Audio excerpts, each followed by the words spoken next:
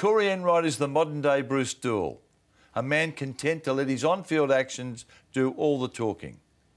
Enright came and went as a Geelong player with more premierships than media interviews. Welcome, Corey.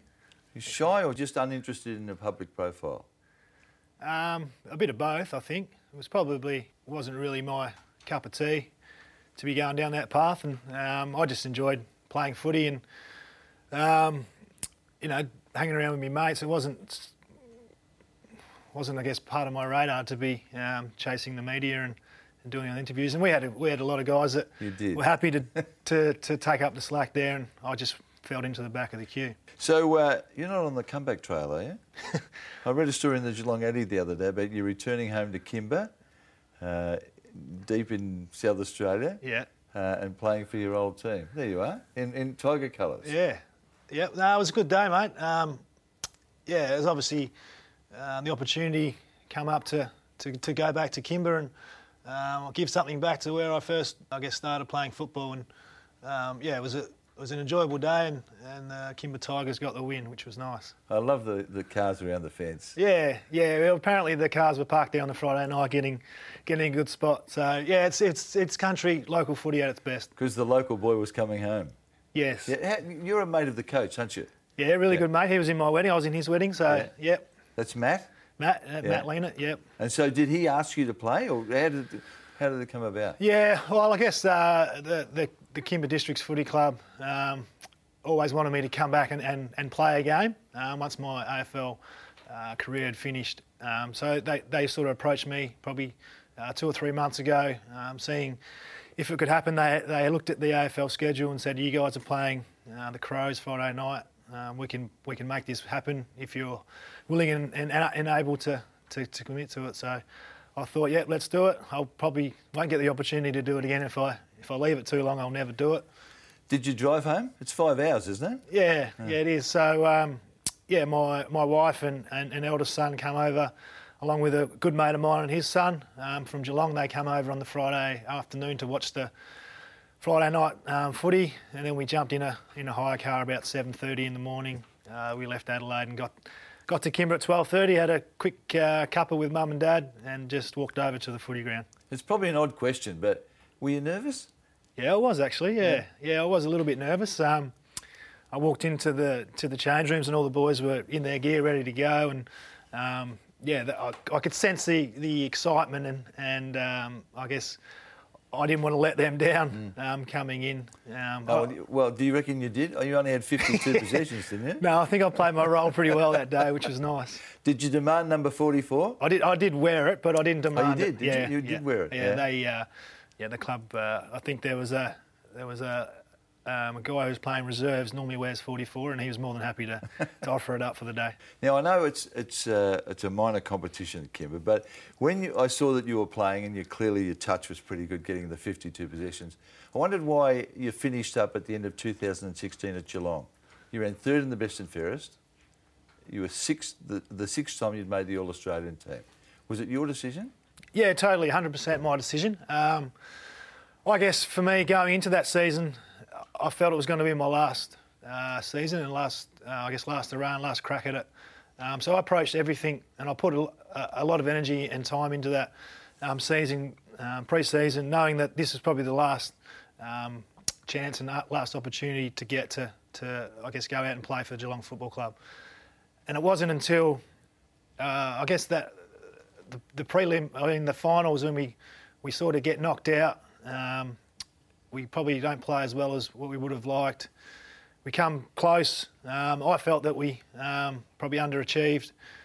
And all that sort of... It's not until you actually... The time comes when you go, well, this is it, that the emotions start playing in your head, and you think, I did play okay. I had a good season. Geelong Footy Club, going places we get a chance to contend again. So the only thing really driving me was the chance to play in another premiership. But when you weigh all those things up, and I guess you take the emotion out of it after the first week when you get knocked out, all things led to me that it was my time to give it up. So when you went and had the exit meeting with Scotty, and did you say to him, "I'm done"? Yeah. So there was Chris Scott, Stephen Wells, and Stephen Hocking. and I think it was the Wednesday after our last game, and yeah, I said let's catch up, and I think in the back of their minds they probably knew that I was going to come in and say I was finishing up, but it wasn't until we sit down and actually say those words, and then it was a bit of a relief because I had to. It was a bit of a whirlwind, I guess, week for me to go through all those emotions and had to make the decision. And I was fortunate enough. There's not too many players that are allowed to make that decision, so I was very obviously grateful of that. I was in that position to be able to say, well, it's my call. You know, I've had a great career. It's time to look into something else. Did Jimmy Bartell's situation weigh on you at all? No, not really. No, I was never one of the guys to worry too much about other people's goings on, and that was the whole way throughout my career. Obviously, I care for my teammates and I was there for them and I looked out for them. But in terms of, I guess, getting weighed up or weighed down into other people's ins and outs, it was never my cup of tea. So I was only focused about my decision and obviously what was right for myself in the footy club at the time. Did you have tears in your last game? Yeah, I did, mate. Yeah. It was. That was a telltale sign, wasn't it? Yeah, well, obviously it was at the time. I'm not a huge crier at the best of times, mate. So when it did happen, it was like, oh, gee whiz, what's going on here? And then. So that was spontaneous. It was sort of like. Yeah, it was. It was. You put so much time and your effort and energy, and we were obviously really disappointed with that game, and. You know, we started really poorly, and then we tried to get back into the game. We could just never get back into it. So, and when that sort of moment comes, and you're a game away from playing in the grand final, you're at the MCG, and you, for me, I wasn't going in thinking, oh, this is my last game. Mm-hmm. So you weren't. When you ran onto the ground, not really. It wasn't necessarily no, because you may have played in the next week. Well, yeah, you're not thinking that way as a player because you're going in thinking, okay. We're in a Premiership final. We got to do this. We got to do that. We got to do this, and you're not so much worried about that. And until that time sort of happened, that's when I think it hit me, and yeah, the emotions come out. And I was looking around, and I was thinking, I've got to stop crying here. I've got to pull myself together. And I was looking around, and the more I was thinking that, the more that just I couldn't stop. And it was obviously the disappointment.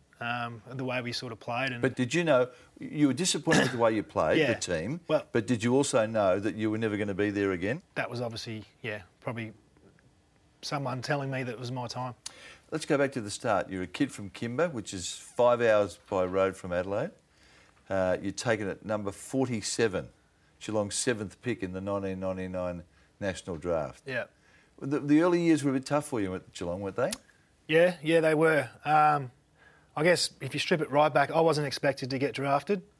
When I did, obviously I was completing my schooling in Kimba, and it was this pretty small area. I was myself and 4 other students in the Year 12 class. Is that right? That's right. So how many people in Kimba? Well, it depends if it's a weekday or a weekend, mate. But that's obviously a farming community, so I think the last count's around 700 people. But so I was obviously had some clubs interested in me, and. A lot of clubs, or a few clubs, had said, we're not quite sure about you because of where you are.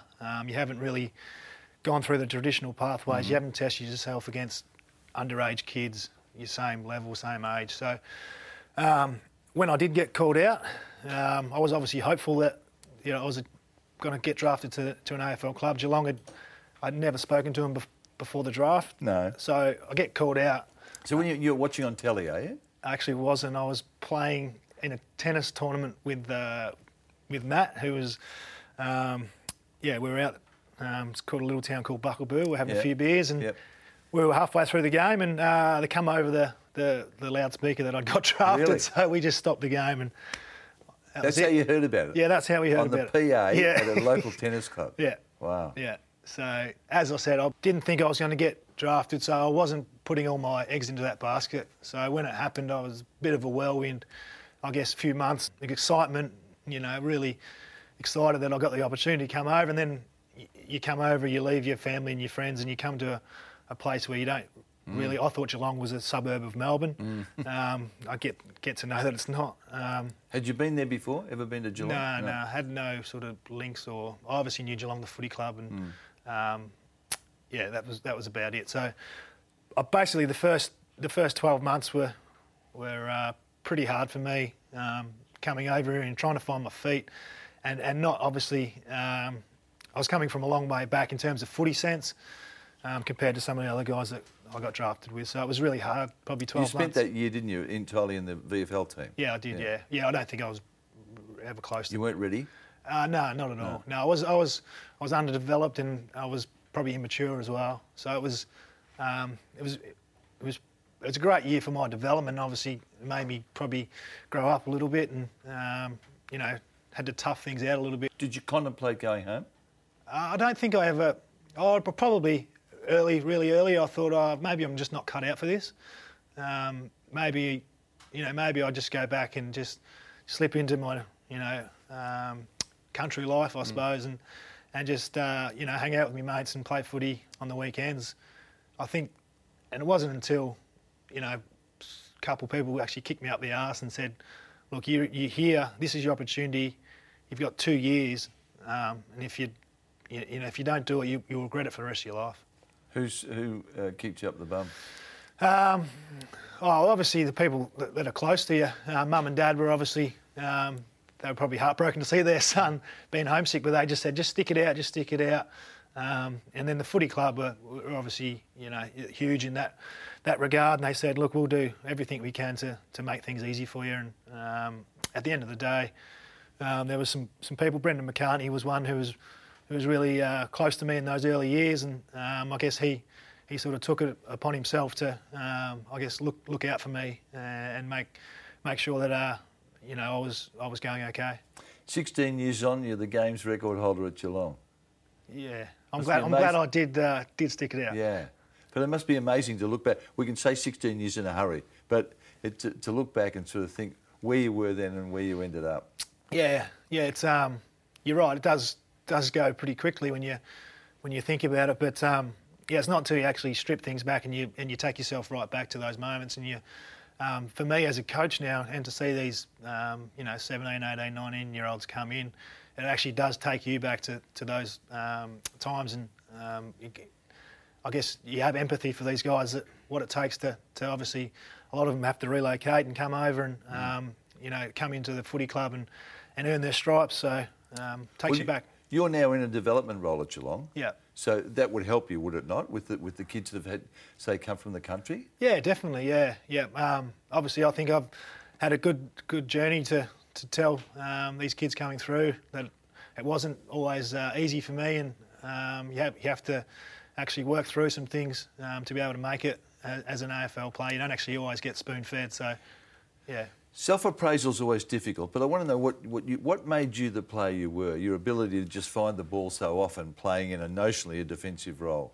Yeah, I think I had to work really hard at my game. I don't think I was blessed with one real natural skill or talent, so I had to, I guess, build my game as a whole, and that probably held me in good stead. I had to do a lot of work early as a AFL player to get my game up to where a level that was going to be okay, and then from then, that hard work was always installed in me. So I went into basically every game. I had a bit of a fear of letting my teammates down, and I never wanted to do that. I obviously did it in a few occasions, and that was always driving me to every time I went out and pulled on a Geelong jumper, that I was going to, try not to let these guys down, and they could rely on me. Did anyone pull your pants down?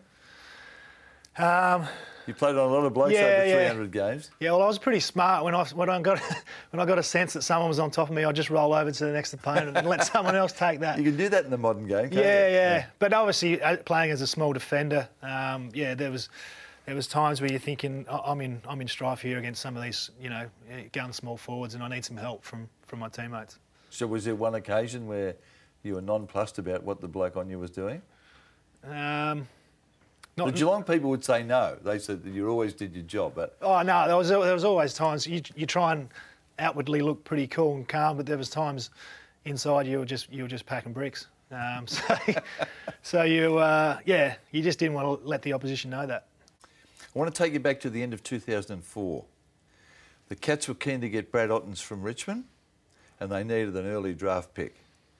Port Adelaide were interested in you for obvious reasons. Yep. Did that nearly eventuate?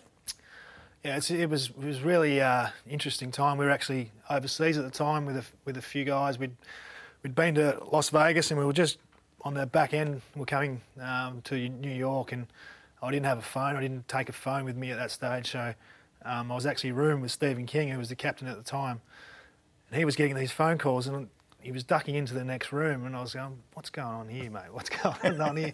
And then in the end, he goes, "Mate, they're thinking about trading you onto Port Adelaide because we need to get Brad Ottens." So then I'd ring home and check what's going on with the manager, and they said, "Oh, they're talking about it. Obviously, it's up to you. What do you want to do?" I said, "Look, I don't really want to go. I want to stay here at Geelong." Were you offended?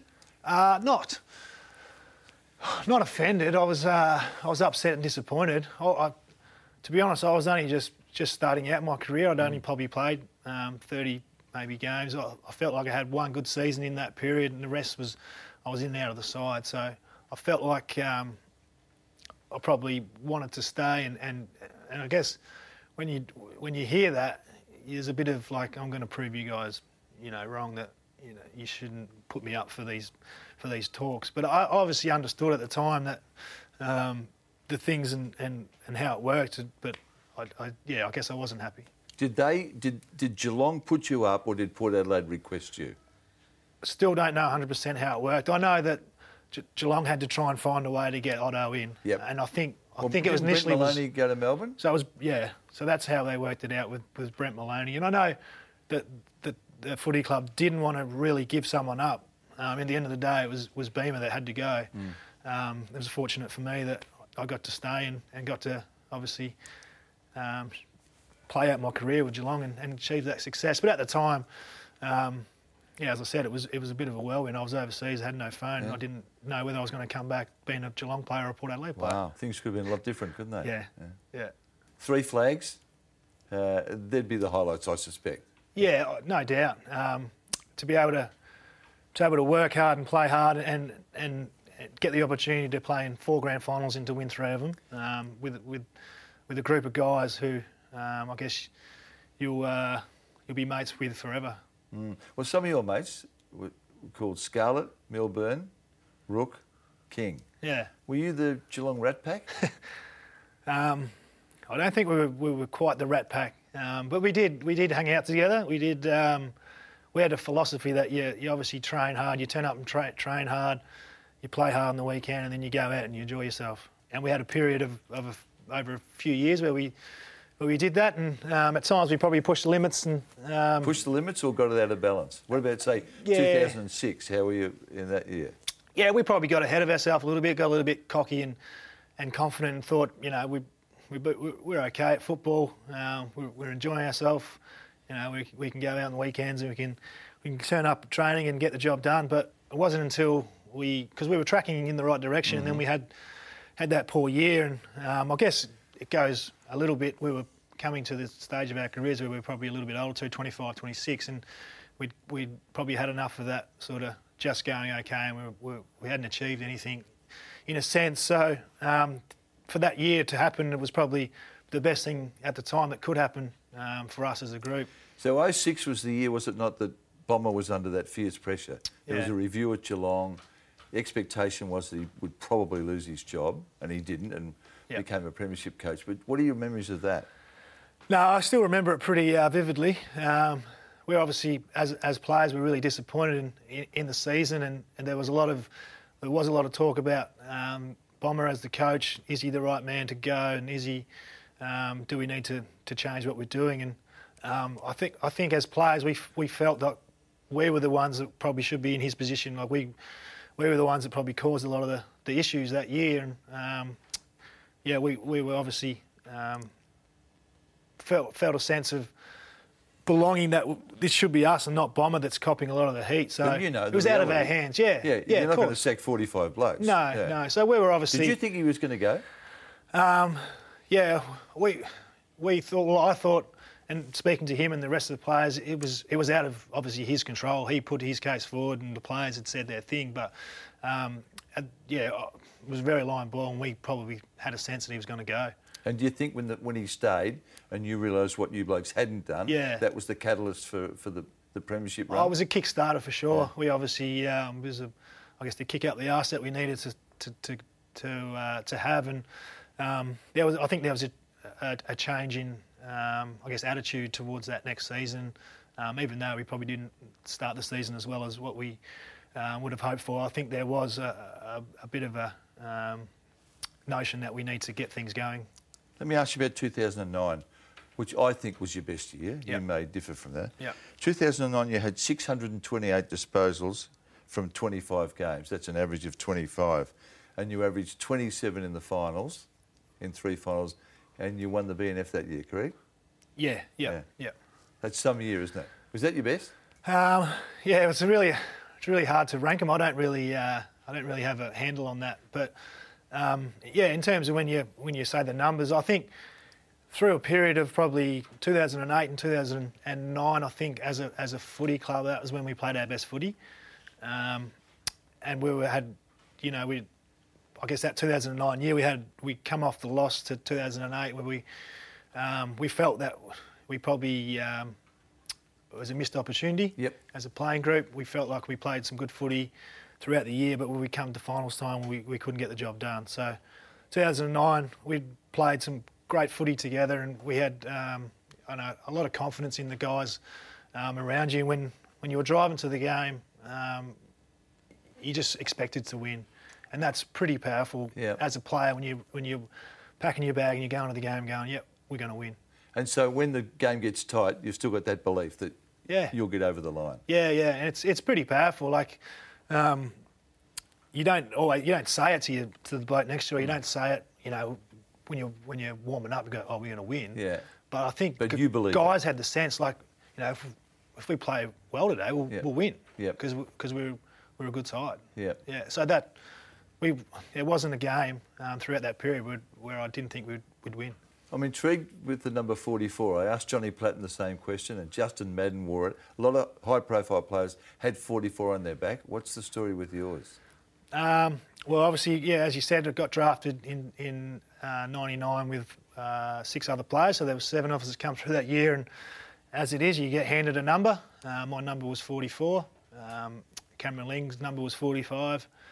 So when you first come to a footy club, you're just thinking, we just wrapped to be here. This is great. I've got a jumper. I've got a number, and I had the opportunity after 3 or 4 years to downgrade that number, so to speak. And I thought about it, but at the end of the day, Cameron Ling and myself, obviously 44, 45, we sat next to each other in the lockers, and at Geelong, and probably similar to most clubs, you have all the names on the lockers, and you play 100 games, you play 200 games, you get your name on the locker, and we were sitting there, we had no names above us. So on both lockers. Yeah, on both lockers. So we said, hey, wouldn't it be cool if we could be the first guys to be on this locker? So I guess we made a little pact between me and Lingy that we'd stick together, and it worked out pretty well. Nice. Now, as shy as you are, or the perception is that, yes, you're pretty loud on Mad Monday, aren't you? Yep. I know. I've seen you in a couple, Freddie Mercury and Marcel Marceau. Yeah.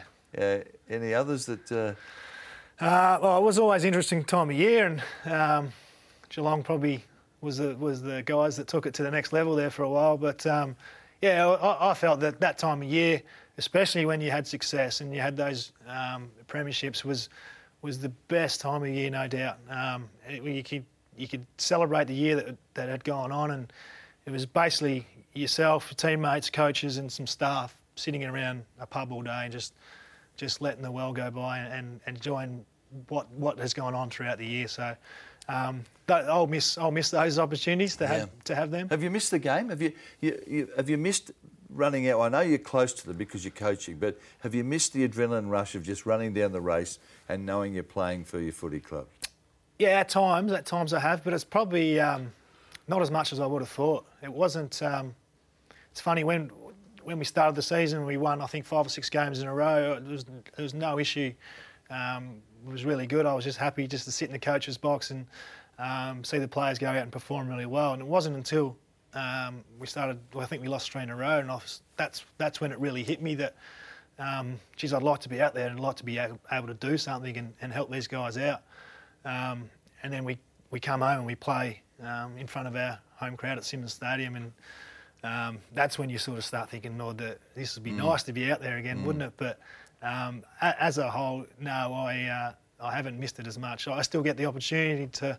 I've played 5 games down at Barwon Heads, been able to get, I guess, the footy side out and enjoy myself down there. So if Barwon Heads or Kimba make the finals, are you going to play? We'll have to see with the scheduling. Yeah, I've qualified for Barwon Heads, but not for Kimba. Yeah. Is there an exotic story behind the nickname Boris? You brought that to Geelong, didn't you? Well, I didn't bring it. I tried to keep it separate because it's not a great nickname, but I had it since I was basically 5 or 6 as a kid. Family friends of ours. It's not a very good story, Mike, and it's pretty long-winded. But I was hyperactive as a child, and I was called Boom Boom, and then Boris Becker's nickname was called Boom Boom, so it was shortened to Boris. Okay, that's okay. Yeah. That works. That's okay. Yeah. Corey, there's a famous photo of you in an embrace with Joel Selwood. Now, you played with this bloke. You now watch him on a weekly basis. He's a special talent, isn't he? He is, mate, yeah. He's obviously a fantastic player, fantastic leader, and an unbelievable person. For him to be able to come into our footy club at the time he did, and I guess from the day he walked in, he set standards and he made other people, I guess, walk a little bit taller. And that for an 18-year-old to come in with the likes of some of the people that he was playing alongside of, and he just took no bullshit straight away. And he's still doing it today. He'll go down as a legend. Have you ever seen a braver player? No. Maxi Rourke's probably comes close. He was stupid mad, but Joel does it consistently on a week-to-week basis. He's unbelievable. I mean, it's been a brilliant career. I was always surprised about why there wasn't more publicity about you, given what you achieved on the footy field. But as you said, the right people knew what you were doing, and you're entitled to be really proud of what you've done. Good to see you. Thanks, buddy. This has been a production of Fox Sports.